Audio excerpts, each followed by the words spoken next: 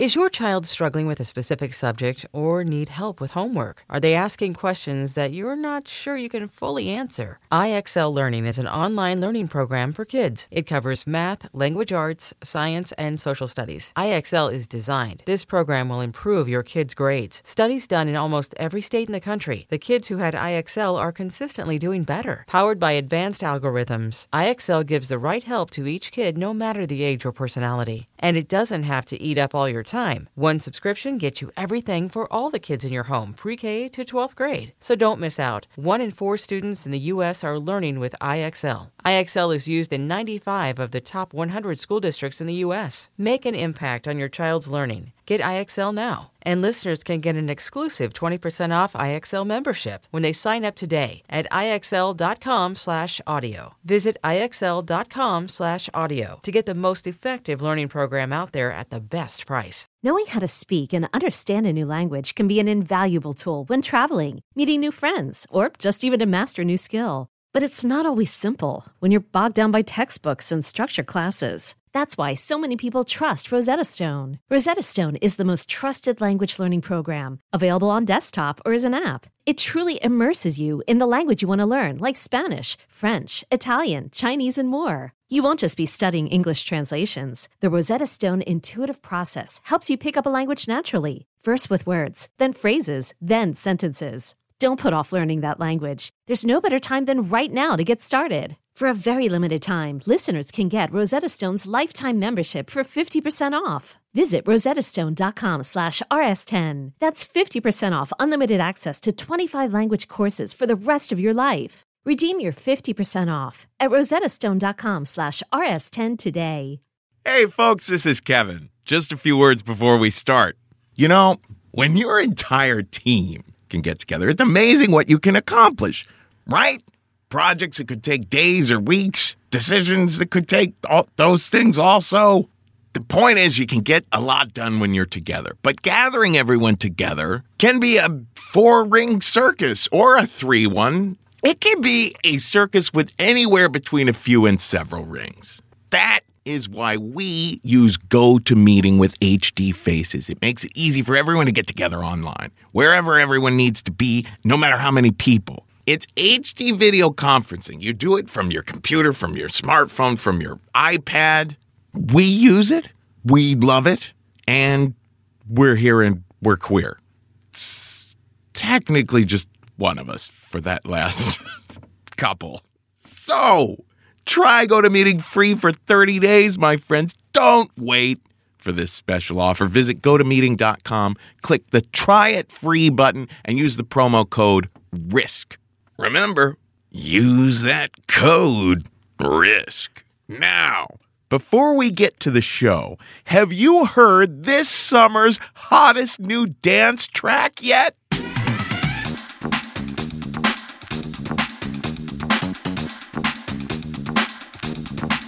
Oh, a trip to the post office is hardly ever quick. Driving there, finding parking, it's a hassle. So do what I do. Use Stamps.com instead. Stamps.com is the quick and easy way to get postage on demand.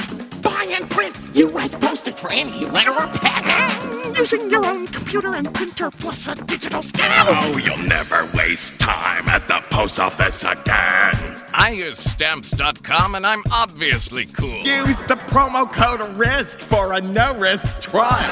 It's $110 bonus offer. That's the digital scale and $55 free postage.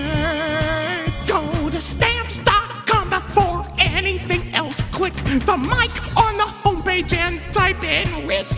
That's Stamps.com. Enter RISK.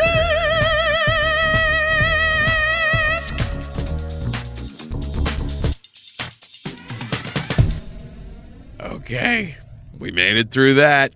Now here's the show.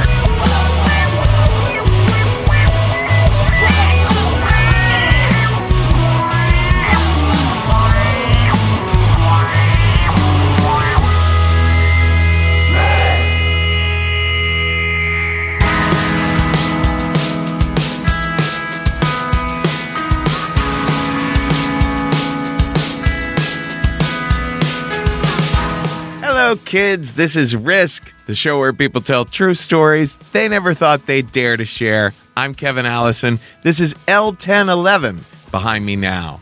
And we split our last show that we did live in Philadelphia into 2 episodes. We featured the first 3 stories from that show on our last episode. And so this time around, the latter half of that Philly show.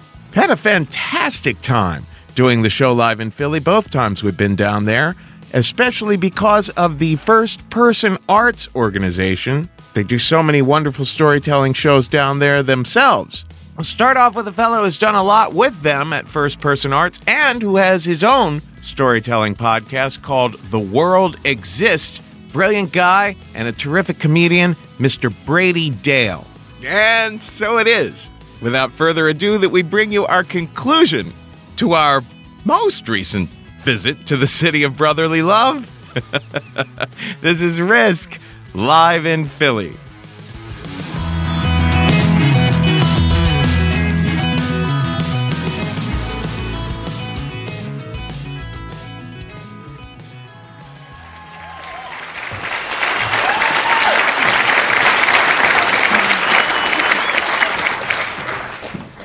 Y'all, none of this might have happened if not for hotornot.com. If you don't remember hotornot.com, it actually wasn't just a website for judging people.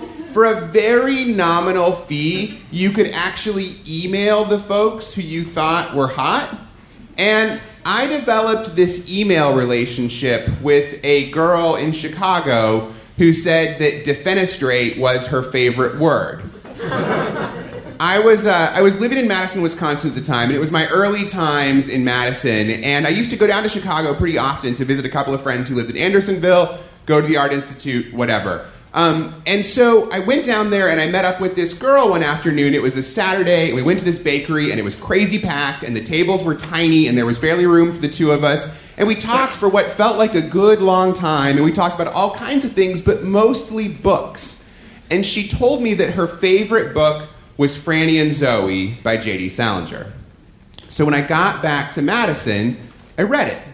And if you haven't read it, it's a simple book, but it's about this young woman from a well-to-do family who becomes so obsessed with this classic spiritual text that she starts praying incessantly and becomes nearly catatonic. The prayer that she was praying is called the Jesus Prayer, and it's really simple. It just goes, "Dear Lord Jesus Christ, have mercy on me." And after I read the book, I became a little fixated on the prayer too. Nothing ever came of the Hot or Not Girl, which was kind of the story of my time in Madison, Wisconsin. In fact, at the end of my time in Madison, about 3 years after that, I was so bummed out about just how many women I had choked with that I was on the phone with my best friend, and he said, "Well, we should make a list." And so I got out a stack of note cards, and I started writing one name of every girl I had tried with while I'd been there on note cards, and we made a stack of 36 different women.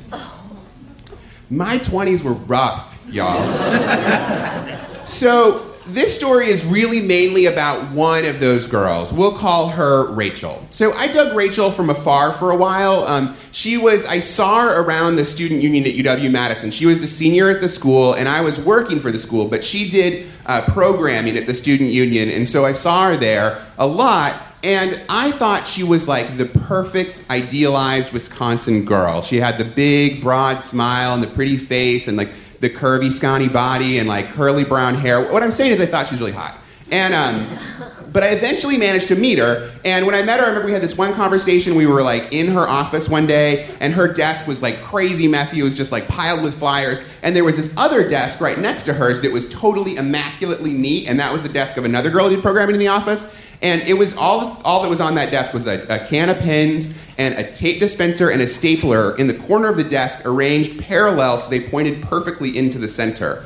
And Rachel took the stapler and just kind of turned it so it pointed to the tape dispenser, and she said, "I guarantee you the next time that girl comes in here, the first thing she'll do is just turn that tape dispenser back." And I thought that was really funny because I think people who pick on neatniks are funny. So Then I noticed that behind her desk were all these photos of LL Cool J. And I said, what's with the collage? And she touched it and she said, oh, LL's my man. I'm gonna marry him one day. Which boded well for me, right? But whatever, I got her phone number. But it was April, and this is like hookup culture, y'all. Like, a phone number is nothing. Like, I had gone through plenty of endless text exchanges to nowhere. I'd been invited to parties that once I got there, the girl pretended like she didn't know who I was. A phone number is meaningless. I had gotten 36 of them. And I had sat there going through those note cards, remembering each and every slow fade. All the unreturned emails, unpicked up on hints, one-on-one get-togethers that turned out to be two-on-one. And you learn over time not to invest yourself too much in any one girl and to just pursue them slowly.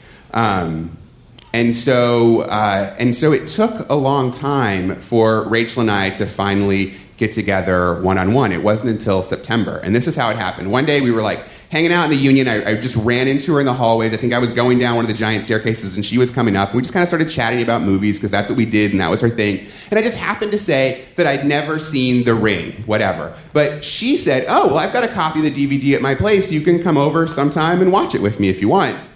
And I was really surprised, and I thought maybe what she was really saying is, if you wanted to come over, we can put The Ring in the DVD player, and then we can make out a little bit. How's that sound? And so I wanted to find out, and so I went over there on a Wednesday night, I think, and when she met me downstairs, she was wearing house cleaning clothes and sweats, which bad sign, confidence fading. So then she leads me up into her apartment, and she goes off into her bedroom to find the DVD, and I'm standing in the living room. And I have a choice to make. Do I sit on the couch, which is a way of saying, if we felt like it while watching the Psycho Ghost Girl movie, we could maybe make out a little bit? Or do I sit in the chair, which is a way of saying, don't worry, I'm way too much of a candy ass to even leave the option of us making out open? I sat in the chair. And we watched The Ring, and it's very scary. And that was it. So before I go on to the next part of this story, I've got to tell you something that I'm a little nervous about telling you all, because I think I might lose some of you here. And so that is that I believe in God. Totally. And I'll go one step further than that and say that I'm kind of a spiritual seeker. And I'm at my most spiritually open when I'm at my most emotionally down. And I'd been living in Wisconsin for 3 years, and I didn't want to be there. And I was living in an apartment alone that used to be a hotel room. And I had a stack of 36 names of women who'd taken a pass on me. I was very spiritually open. So I had this idea. The book that made Franny go crazy and Franny and Zoe is a real book. It's called The Way of the Pilgrim, and it's a classic text of the Russian Orthodox Christian Church. And it's about this pilgrim who's kind of a homeless mystic who just sort of wanders the wilderness looking for God. And this particular pilgrim was really obsessed with a passage in one of the epistles that said, you should praise God ceaselessly. And he was looking for a way to do that. And so he would pray the Jesus prayer from dawn to dusk every day. Just, dear Lord Jesus Christ, have mercy on me. But that wasn't enough. And so he went on a long journey, and he found himself in this little hut in the middle of a forest, in the middle of nowhere. And in a dream, he got this vision to reread this classic spiritual text called the Philokalia in a different order. And once he read it, he realized that what he needed to do was meditate on his heartbeat. And so that's what he did. He meditated on his heartbeat until he could feel every beat. And once he could feel every beat, he began to pray with his heartbeat. So beat, dear Lord Jesus Christ, rest, have mercy on me. And that's what he did for 5 months straight, until he felt the prayer descend into his heart, and he felt that he could pray with each beat of his heart. And just saying that kind of gives me chills. And I wanted to be able to pray with my heart too, and so I began praying the Jesus prayer all the time, because like Franny, I wanted something to happen. But I also wanted something to happen with Rachel. So I don't want to make it sound like I was in love with the girl, because when you've got 36 failures between you and your first girlfriend, you can't really overinvest yourself with anyone, but, it felt like it was kind of starting to get somewhere, and she would have been a great catch. And so we go to see Sideways together in December, and then after that, she invites me to come to the New Year's Eve party that her and her friends are throwing. And I say sure, because I don't have any other invitations, but I'm a little bit nervous about it because I don't really know her crew. But I feel a lot better about it when on the eve of New Year's Eve, she calls me up and she says, hey, my 3 best girlfriends and I are hanging out at this new bar on Capitol Square. Why don't you come over and join us? And if you don't know Madison, it's the state capitol and the university connected by this street called State Street, and that's kind of the main drag, and that's where all the partying goes down. So they were kind of up on the Capitol end, and I go over and I meet them at this bar, and Rachel looks amazing in this like shimmery white sweater. And when her friends see me, they say, oh, so this is Brady, which feels really good. And the girls are awesome to me. They like flirt with me and joke with me all night, and I have a fantastic time, and we stay out till bar time. And when we part ways, Rachel gives me a gigantic hug, which feels fantastic because she's really curvy, like I said. And so then I go home, and I feel like I am definitely going to kiss Rachel at midnight on New Year's. Like, it's a given. If only I had left it at the eve of New Year's Eve. So the next night, I go to the party, and it's at this bar on State Street that I would have never crossed the threshold of otherwise, but it doesn't matter, right? Because it's a private party, so it won't be like that. But then when I get there, it doesn't really seem like they're trying to keep the party private, and there's just tons of people in there, and loads of Rachel and her friends' other friends, and so yeah, I see them, but they don't really have time for me because they know all these other people around, and some of them are boys that they want to get to know a lot better. And I tried talking with some people, but it was really awkward, and they just clearly wanted to get away from me as soon as they could, so I just kind of loomed over by the bar for a while, and even that was weird because there weren't any open stools, and also it was the end of the month, and they weren't taking cards, and I worked for a nonprofit, I didn't have any money, it sucked. So I managed to drink just enough to get a little bit sort of drunk, but not happy drunk, and I wanted to leave, but I could hear my best friend in my head saying, listen, man, it's a New Year's Eve party. You gotta fucking stay till midnight. So I stayed till midnight, and at midnight, I cheered alone, and I looked across the room, and Rachel blew me a kiss while some dude lurked next to her, and I thought to myself, 37. So I went home, and I was just gonna go to bed, but I was a little bit drunk, and I was just drunk enough for the depression to start welling up inside of me, like voices saying, you'd be better off if you just never spoke to a single woman ever again, because nothing will ever happen with any of them. And I began to formulate this plan for legitimately never talking to another woman ever again. No joke. And that's what's going on in my mind, and I can't stop it, and I can't get to sleep, and it gets to be 2 in the morning, and I want to sleep, but I can't because I hate myself too much. And so I think to myself, well, maybe if I get up and just try praying the Jesus prayer, that can break the cycle of my thoughts. And I live in this tiny little room, and my bed is a twin-size futon mattress on the floor. So when you put all that together with the lack of sex, I was kind of living like a monk anyway. So I get on my knees and I start praying, dear Lord Jesus Christ, have mercy on me, a miserable sinner. Dear Lord Jesus Christ, have mercy on me. Dear Lord Jesus Christ, have mercy on me. And I try it louder. Dear Lord Jesus Christ, have mercy on me. Dear Lord Jesus Christ, have mercy on me. And I try to meditate. Dear Lord Jesus Christ, have mercy on me. But it's not working. The doubts are much, much bigger. So then I think to myself, there were other pilgrims in the way of the pilgrim who tried seeking God by other means. They tried scourging the flesh because they believed the body muted the spirit. And I knew that the flesh was my problem, and I hated it. So I already had my shirt off. So I grabbed a big leather belt that I had, and I held it by the buckle, and I started to pray again. I said, dear Lord Jesus Christ, have mercy on me. Dear Lord Jesus Christ, have mercy on me. And I kept doing it. And here's the thing about whipping yourself.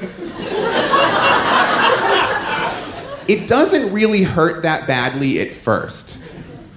What hurts isn't the whips. What hurts is when you hit the same spot again. So say you whip over your left shoulder and then over your right.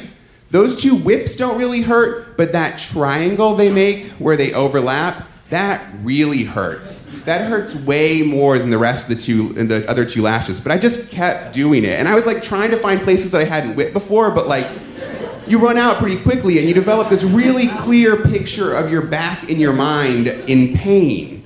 And I could see it all. And I whipped myself for like not that long. I mean, long enough that I probably covered my entire back like 2 or 3 times. Enough that it hurt so badly that I couldn't take it anymore. Enough that I think I drew like a tiny bit of blood, but like not that much. And then I went to bed and I eventually got to sleep. And when I woke up the next morning, I said to myself, wow, that was really fucked up. And like, I know some people are into that kind of thing, but this wasn't about pleasure. There was no release in it. This was self-abuse. This was the same as flipping through those 36 note cards and remembering all my failures. And so I realized that this blackness had been growing in me in Wisconsin, and I couldn't handle drinking until I started to shrink it again. So I resolved there and then that I wouldn't have another drink for the entire year of 2005. And like, I knew a lot of people who know that I really like drinking, and as much as I like drinking, I love bars. Like, I love bars. And so people would ask me, like, why aren't you drinking? This is really weird. And I wouldn't tell them. I didn't tell hardly anyone that the real reason was because one night when I was a little bit drunk, I was so depressed that I beat myself so badly with a belt that it felt like I had a really bad sunburn in the middle of the winter. So in May, I moved to Philadelphia, and I started a new job where I was working with grown-ups, and I was back on the East Coast, which is where I wanted to be, and things were a little bit better. And I spent the next New Year's Eve in Baltimore with another Wisconsin girl, and once again, I didn't kiss anyone at midnight. But once the clock turned over to 2006, I did have my first drink in a year. The party was kind of lame, so it was just a vodka cranberry. It was a completely unremarkable drink, and nothing special happened afterwards, but I took that as a good sign. Thanks a lot, everybody.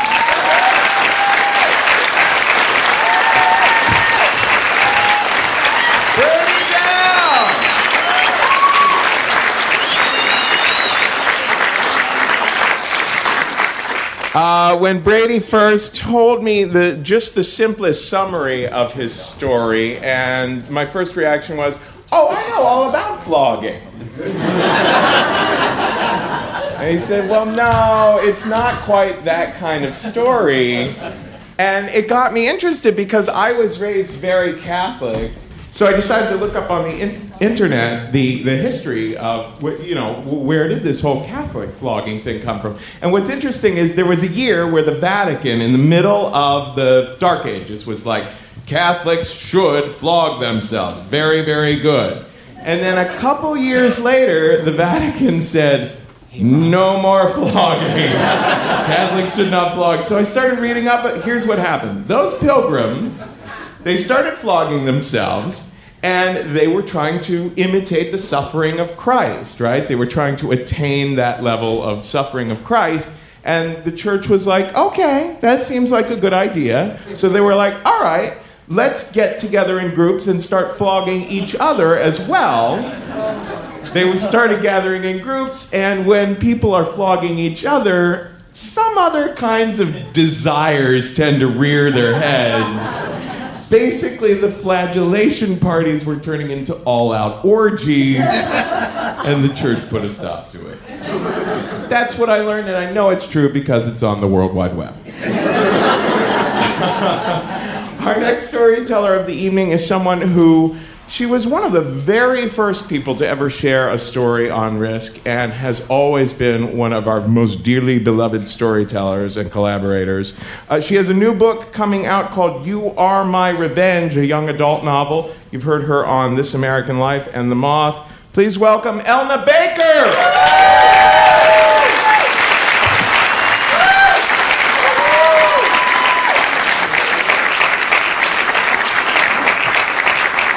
Hello. All right. So my whole life I've always wanted to experience two things. I wanted to swim in phosphorescence in the ocean, where the plankton and it lights up. And I wanted to get to fall madly in love with someone who loved me back. Yeah. And I think actually both of those things have a similar place in my mind. Because in my mind, I always imagined that if you really got to be in love, it would feel like swimming in phosphorescence, like light was like shooting out of your fingers and toes. And it's so beautiful. But, I think when it comes to love, I'm much better at making metaphors or analogies or ascribing meaning to meaningless things than I am at actually experiencing love, which you could say is like called being a woman, but whatever. And I have always overanalyzed things. I remember after my first breakup, my mother called to see how I was doing, and I was like, you know what this feels like? It's like when you're waiting for the train and the express train goes by really fast, and then all of a sudden it's gone, and there's this like empty space, and you're like you didn't realize how close to the edge you were until it's gone. And my mother was like, how do you survive on a daily basis? Because to her it's just a train, but to me it's a metaphor for love and heartbreak. And to say that I've never been in love is incorrect. It's just that I think when you're a kid, you make this thing in your head that tells you the kind of love you're gonna get. And I was a fat kid, so when I would watch like movies or things, I would think, no one's ever gonna love me back. So I fell in love with unrequited love. I would sing like On My Own in the shower every time I took a shower from like age 9 to 16. Like I was like pretending he's beside me. And everything that I was drawn to were these characters who never got to be loved. And so when I grew up and could date, I always fell for people who didn't want me or situations I couldn't have because those felt so much like love. But here's the thing. They were unrequited love. So they felt nothing like love. And so at the age of 30, I was living in New York. I was single. And I walked into this bar to meet some friends. Oh, and actually on the way into the bar, this like 21-year-old kid came up to me and was like, what's that scent you're wearing? It's enchanting. And he's like, join me for a drink and a twist. And I was like, the 1920s called. They want your classy pickup lines back. So I went over to my group of friends and I told them this kid asked what scent I was wearing. And this guy that I didn't know that was sitting at their table leaned across the table and he sniffed me. And then he was like, you should have told him your scent was Tom's of Maine. Which made me laugh because I was like, that means I smell horrible. And so we start talking, and he's like, I'd never seen him before, but he's a friend of my friend's, and he's tall, dark, handsome, that black Irish, 6'4", and how have I never met this guy before? So we start talking, and we're hitting it off, and slowly the group all trickles away, and then I noticed something, which is like, they're buying us drinks, and then the guys will keep like whispering things to him, and I'm like, does he not know how to talk to girls? They're like giving him advice. And so we start talking, and it comes up that I at that point, I used to be Mormon, and I kind of stopped about a year and a half earlier. And he asked me what that's like, and I'm like, well, I'm kind of just like trying to say yes to things like drinking and sex and drugs, which now I realize was like the sluttiest thing I could have. But I'm like, yeah, I'm just saying yes now. And so a little bit later, he asked if I want to have a cigarette, and I'm like, yes. So we go outside, and I don't really smoke, but when I smoke, for whatever reason, it makes me feel like I'm French. So immediately I'm like, oh, this is the best cigarettes I've ever had. And then he starts pretending he's French, and then this young couple comes up to us, and they ask us for directions. I'm like, oh, the thing is I'm from Paris, so I cannot tell you where to go, but I would if I could, gentlemen. And they laugh, and this guy turns to me, and he's like, I like you. And he pulls out a bag of cocaine, takes some, and then is like, have some Coke, right? And my eyes are like huge, and I'm like, oh, the thing is, I have to wake up early tomorrow, so the Coke is kind of inconvenient right now, but thank you so much for the offers of the Coke. And Mark is like, oh, come on, let's just do Coke. And I'm like, what? And this girl who's with the guy totally calls my bluff. She's like, oh, She's never done coke before, and she like dips her hand, and she's like, just put it on your gums, sweetie. And at this point, I like totally break character, and I pull Mark to the side, and I'm like, okay, so the thing is, we're not doing coke. I'm not doing coke with strangers on the street. And I was like, how about instead you come home with me? Which I think was a good alternative. So he came home, and we didn't have sex, but we fooled around, and we just totally it was fun and funny, and he seemed so natural and normal that I interrupted him at one point, and I was like, wait, do you have a girlfriend? Because when people are in relationships, they're just so much more normal and natural with people, and if you've been single, like, you kind of have this guard or distance, and he didn't have that. And he's like, why would I be here with you if I had a girlfriend? I was like, either you have a girlfriend or you just got out of a relationship. And he laughed, and he was like, well, actually, I'm married. And he's like, but we separated 3 weeks ago, and we're gonna get divorced. And I was like, wait, am I the first girl that you've kissed since your marriage? And he's like, yeah. And I was like, how long? He's like, 11 years. So I was the first girl he kissed in 11 years, and I was like, wow. So he left the next morning, and he sent me this cute text. And I remember I looked at it, and I thought, this is complicated. He's married, you know. So I decided not to write back. And a few days later, my friend who introduced us asked me, you know, how it went. And I was like, well, he told me that about the marriage thing, it sounds complicated, so I'm just going to let it go. And she wrote me back, and she said, you know, everything's always complicated. And I know him, I know his wife, they're great people. And it's hard to meet a good guy in New York, so just give him a chance. So I did. I texted him back, and our second date, or first date actually, we went out to dinner. It was the same, like fun, rapport, and then at the end of the night, we ended up back at his place, and he's like, what do you want to do now? And I was like, I don't know. And he's like, well, I have a taco and a banana costume. We could put those on and have a dance party. And I was like, yeah, we have to do that now. So I was the banana and he was the taco. And we went on the roof and we had this dance party and we were like dancing. And at one point I like laid on the edge of the roof just to look down at like all the pedestrians that were passing. And he came up behind me and started like fake humping me from behind. And I just remember thinking, like, if I lived in New York and I looked up and I saw a taco fucking a banana, I would never look down again.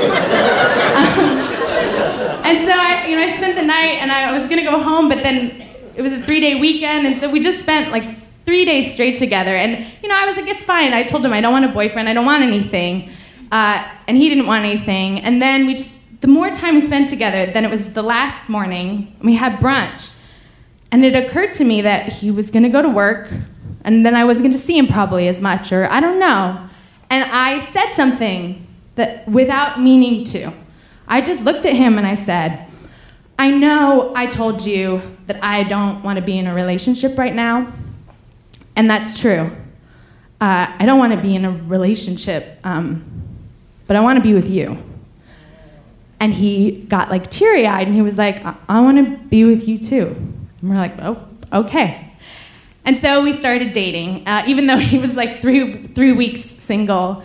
And, and I started falling in love. I remember one morning, like, waking up to see, like, a beam of light coming through the window and, like, watching the dust particles dance. And I was like, how have I never known the world so beautiful? I was like, oh my God, I think I'm in love. This is embarrassing.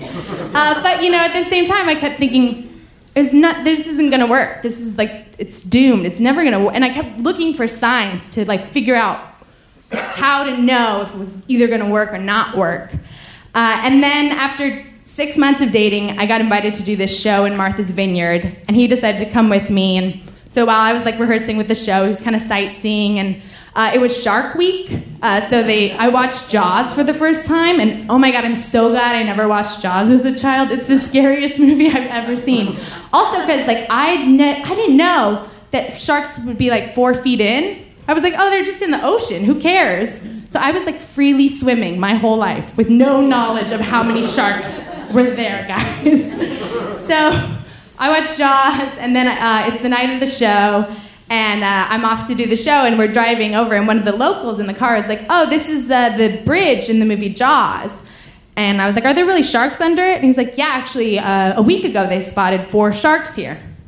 I'm like, wow, that's crazy. So get to the show, do the show, it goes well. And Mark is in the audience, and he comes up to me after, and he's like, babe, I have a surprise for you. I found out that there's this bridge, and if you jump off of it, you will land in like a pool of phosphorescence, and you can swim in phosphorescence.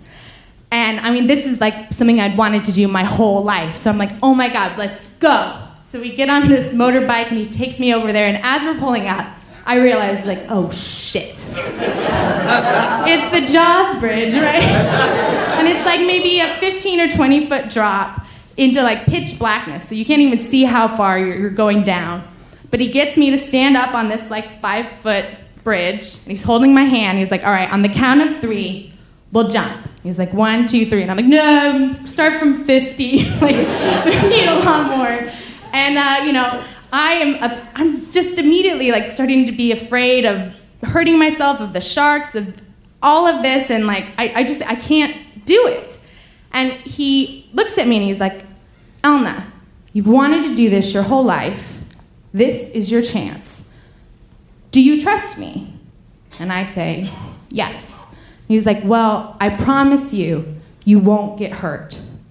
And I remember thinking, like, how can you promise somebody that? Like, how can you promise that you won't hurt them or they won't hurt themselves? And I was like, okay. And he's like, on the count of 3, let's jump. And he squeezed my hand, and he said, 1, 2, 3. And we both jumped. He jumped forward, and I jumped backwards onto the pavement.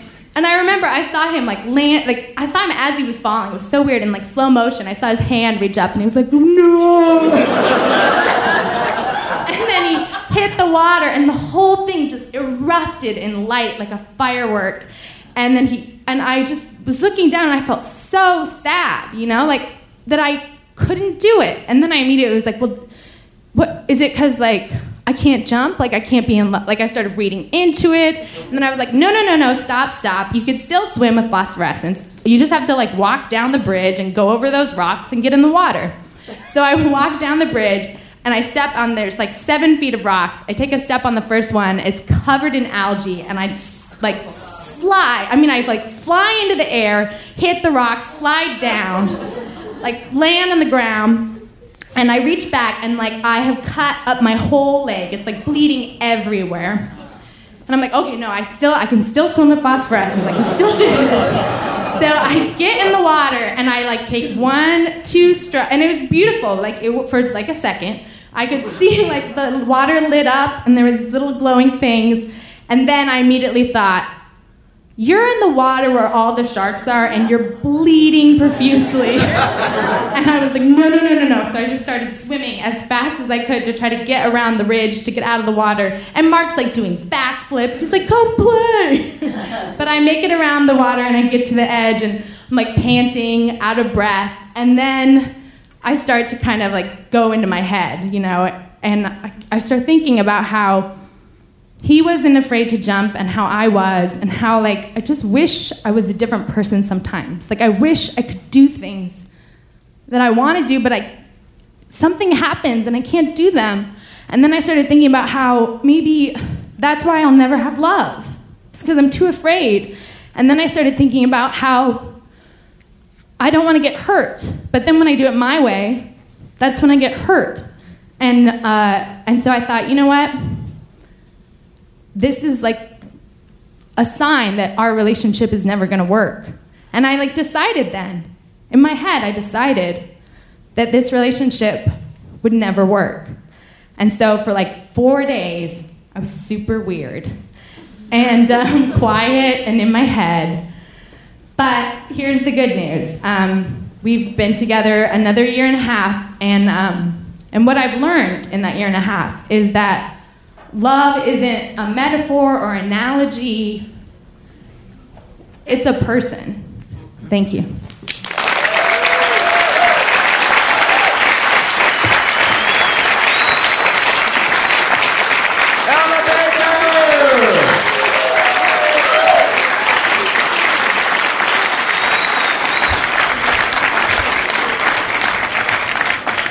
Our last storyteller of the evening, I love her so dearly, just met. She is just the most wonderful and fabulous person in the world. She is another star of the first-person art scene and has just been a joy to work with in preparing her story.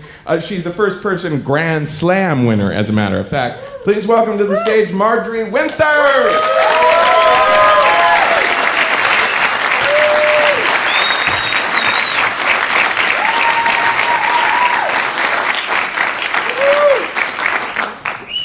Hello. Is this working? Yes. Okay. So I was looking around my room this morning, and it was like filled with empty beer bottles and condom wrappers. And I thought, this is not how I expected to spend my 58th year. Because I used to be married. I was married for 30 years, and always like a companionable marriage. Like my husband, Austin, he was one of those guys with a button-down shirt with a mechanical pencil, and he was a teacher, and he was actually a great teacher, and later a professor, and he thought very carefully about American education, and he was committed to learning, and I loved that about him. I loved that, and from the eyebrows up, we had a great marriage. But there was no passion, and there was no sex for years, and I called him out, like, we never have sex, and he said, very matter of fact, he said, you know, I'm not attracted to you. I love you, but you're fat, and I'm not attracted to you, and it hurt, but not as much as you might think, because I really wasn't that attracted to him because he's skinny. So I went along, I was happy enough. Like we never fought. Like we didn't like roll around like the Burt Lancaster in From Here to Eternity, but that's just the movies. You don't always get everything. I made that trade-off that people make where you give up the idea of ever having fun again, and in return you get security and a Toyota Prius. And you don't have to walk through the world alone. And I would still be in that marriage, except one day, 2 years ago, I was at work and the phone rang, and it was my son. He said, Mom, Dad got arrested. I was like, what? He goes, yeah, like the FBI's here. Like they were like pounding on the door, woke me up. And I'm like, what? He goes, I was like, here's at the airport, like trying to have sex with like some girl or something. I was like, oh my God, Daddy? What? Daddy was? I was like, oh my God, like I gotta go home. My kid is home. I gotta go home. Like I panicked. I left work. I flew home, and there were these like 7 FBI agents in my house. Like, and they were wearing like these khaki pants and bulletproof vests. And they locked my puppy. I had a puppy. They locked him in the yard. They're like, safety. I'm like you're the FBI. Like you like chase down serial killers. Like but they sat me down. I said, ma'am, did you know your husband was at the airport? No, I didn't. I didn't know. Did you know that, we've been, he's been corresponding with a woman and her 13-year-old daughter, and he sent them a plane ticket. He's been making arrangements for them to come to Philadelphia for sex. And did you know that? No, I didn't know that. I mean, I knew he was in his room all the time, like on the internet, but I thought like he was just looking at porn like a normal man. So I didn't know any of this, and I was just like, and then they said, tell me like all that, you got to call this person and do this and go down there, and there's all this like, you got to go to court, there's hearings, you got to a lawyer, there's all this like whole like legal process that I had to learn about. Like if you've heard the expression like, don't make a federal case of it. That's what I was.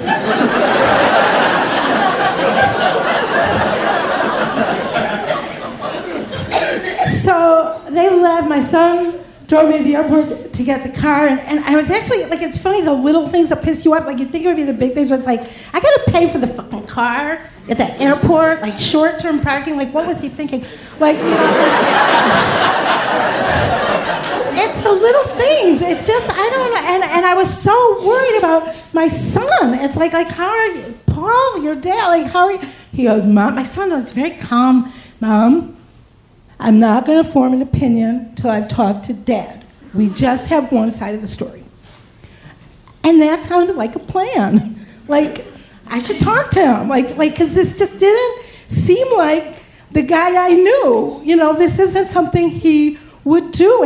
And so I was just like in this zombie state. Like, I wasn't crying or freaking out. And, you know, I was just like I couldn't eat. I couldn't sleep. Jody came over and tried to make me eat a sandwich. I couldn't. You know, it was just like I just couldn't function. But there was all this stuff you had to do. You know, you have to get a lawyer. You have to go down. You have to do all this stuff. And I said, I need to talk to him. I need to talk to him. You can't just like waltz into the prison. Like there's a process. There's like background checks. It took like, I don't know, weeks and weeks before I could go see him. And finally, like, I was cleared to go visit him. And I went down there, and that's a whole thing. Like, any of you guys ever gone to the prison? Like, you can't just like, hey, hi. You know, it's like, there's all these rules, and I was watching, like, you're in the waiting room, and they kept turning people away, like, if their pants were too tight, you can't get in, or, you know, this wouldn't. And, you know, little kids are getting turned away. I mean, it's like there's all these rules, and then you have to go through the metal detector. It's the most sensitive the people in the waiting room, they used to call it the stopper, you know, because you go beep, and it's like, what? You know, like I'm taking off my, you know, and it just kept beeping. And I like, why is this beeping? Why? And there were like, fortunately, like some mafia wives in the waiting room. They're like, honey, are you wearing an underwire? And I was like, yeah, take off your bra. I'm like, okay, you know, which is not a good look for me, but, you know, but I did. I got in to talk to Austin, and you're sitting, it's not like, it doesn't have the glass, it's like it's rows of plastic chairs, and you sit on one side, and they said that there's low tables, because it has to be low, because they don't want people like diddling each other, I guess, under the table, which we weren't gonna do, because why start now, you know?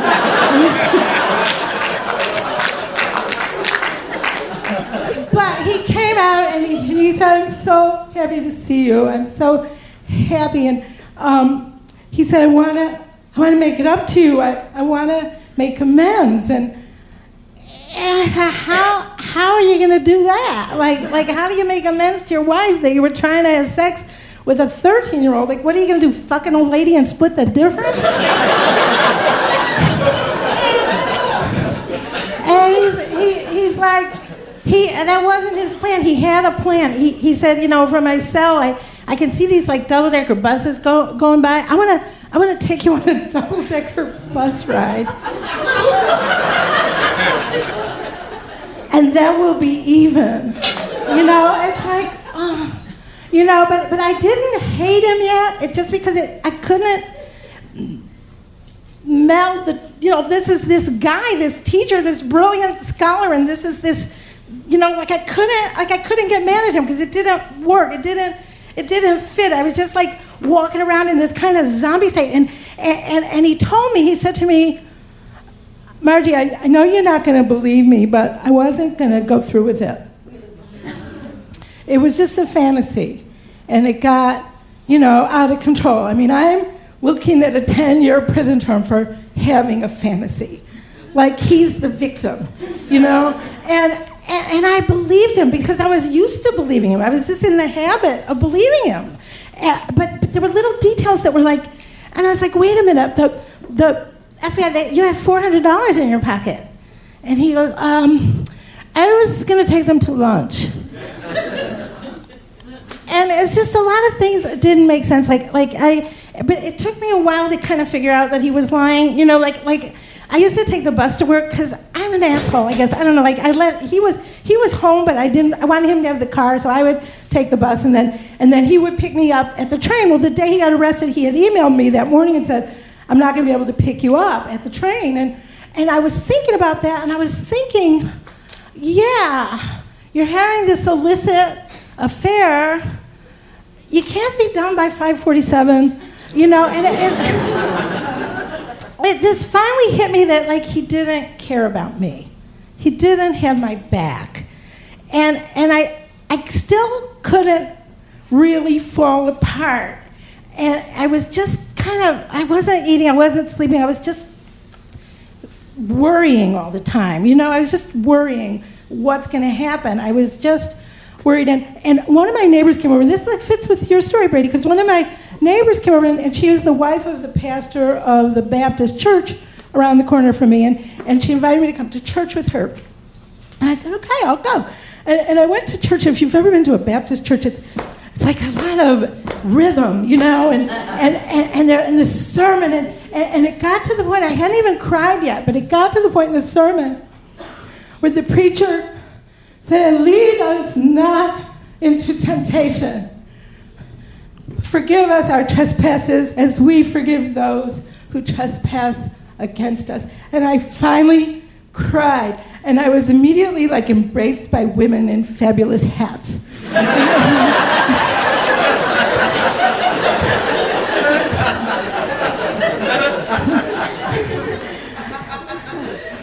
It felt so good to cry that I decided to go to a blues bar that night and just purge my pain. But it didn't work out. Because the bar I went to was in Chestnut Hill. I don't even have to say anything else, y'all know. So the musicians had never really been through anything. So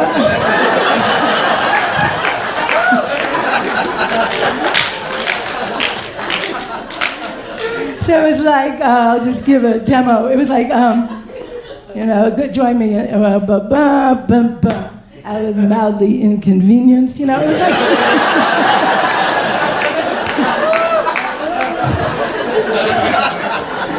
So I was pretending I was Janis Joplin, and I was shooting back Southern Comfort, and I started singing louder than the band, Joplin songs, I was gonna lay my head on a lonely railroad line, and I was just singing, and the man was miss, you can't do that. And I was well then give me something I can wallow in. And he's you're gonna either have to shut up or you're gonna have to leave. So I left. And I was sitting on the curb outside the bar, and I thought, this is not going to make me the lowest point ever. I've been thrown out of a blues bar for being too sad.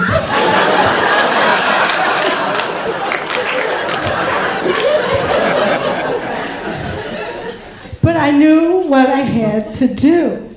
I had to put my life together, and I thought, I've been looking at this as the day my life fell apart. Well, now I was looking at it as my second chance, And I was thinking, it's not enough to be happy enough. And I was putting that thought into the universe. And I know there are people who think if you put a vision into the universe will respond and give you a pony. But I don't really think that. I'm Jewish, so I think if you put your vision into the universe, you are daring the universe to fuck with you. Oh, the Jews clap, yeah. Kainahara, poo, poo, poo. That's Yiddish for go away, evil eye. We say it a lot. Kainahara, fine, Kainahara. You just can't take anything for granted. It's a dangerous cosmos, but I'm thinking it's not enough to be happy enough. I want more. I want lots and lots and lots of life, and I was a little afraid, that the universe would think I was being greedy, but then I remembered my grandmother used to tell me, she was in charge of my religious education, and I found out later she was just making shit up, but what she told me when I was little, she was mashallah, when you die, you will have to answer to God for every pleasure that you declined. Yeah. Her vision of God, God was a hostess. It was I made it all for you. 7 days I worked, try it. Try it. So I wasn't being greedy, I was being worshipful. And I thought, what I want, I know what I want. I want lots of stories, and I want lots of dancing, and I want lots of men.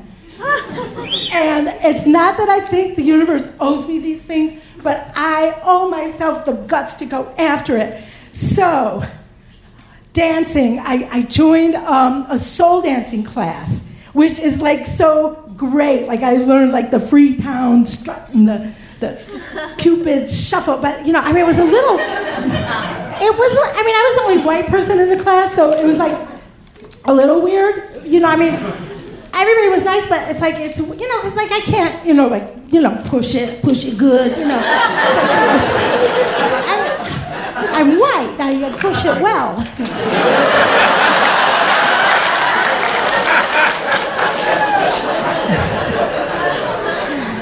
And I had the guts to come to First Person Arts and tell a story, and the universe gave me Karina and Kevin, and thank you, universe, like, please don't fuck with me.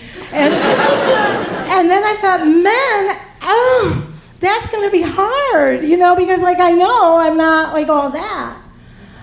But apparently I am all this. And yeah, and like Kevin said,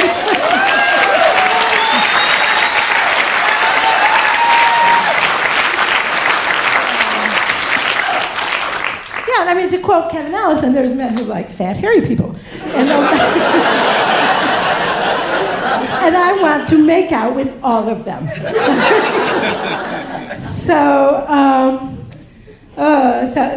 where I'm going, so I put it in the universe. I want some men in my life, and if you're gonna fuck with me, do it the good way. And and as you already know, my bedroom's filled with beer bottles and empty condom wrappers. I mean, I just put the thought out, universe. You know, if you can send me like a nice single Jewish lawyer, habeas corpus. And I've come to understand that I used to look at that as the day that Austin was arrested. I used to look at that as the day my life fell apart, like the character in an Oprah book club selection. But I've come to look at it as the day my life became my own. Thank you.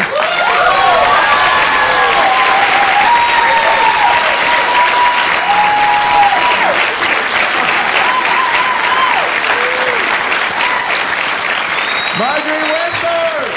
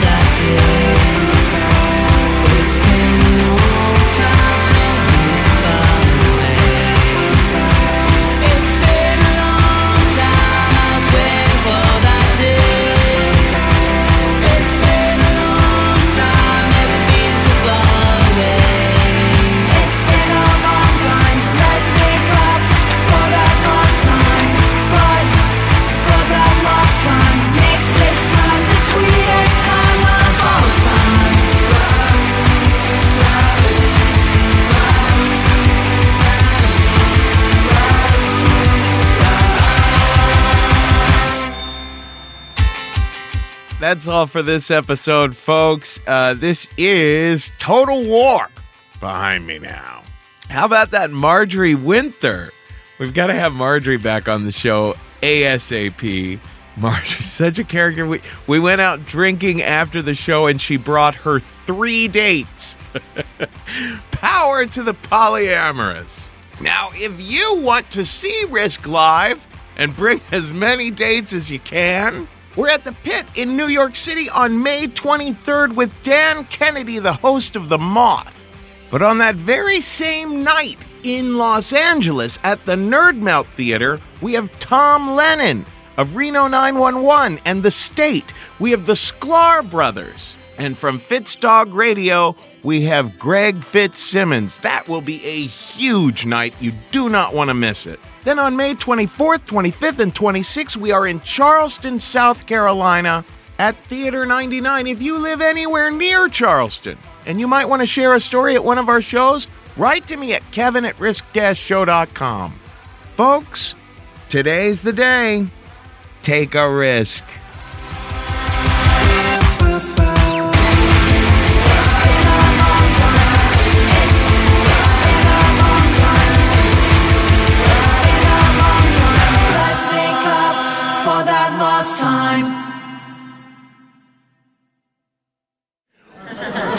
When I came here today, I freaked out a little bit because I was like, oh my God, we're at a library. I kind of forgot. You know, I went to the library so much when I was a kid that I just associate libraries with a place that you're supposed to be polite and quiet, and Risk is usually neither of those things.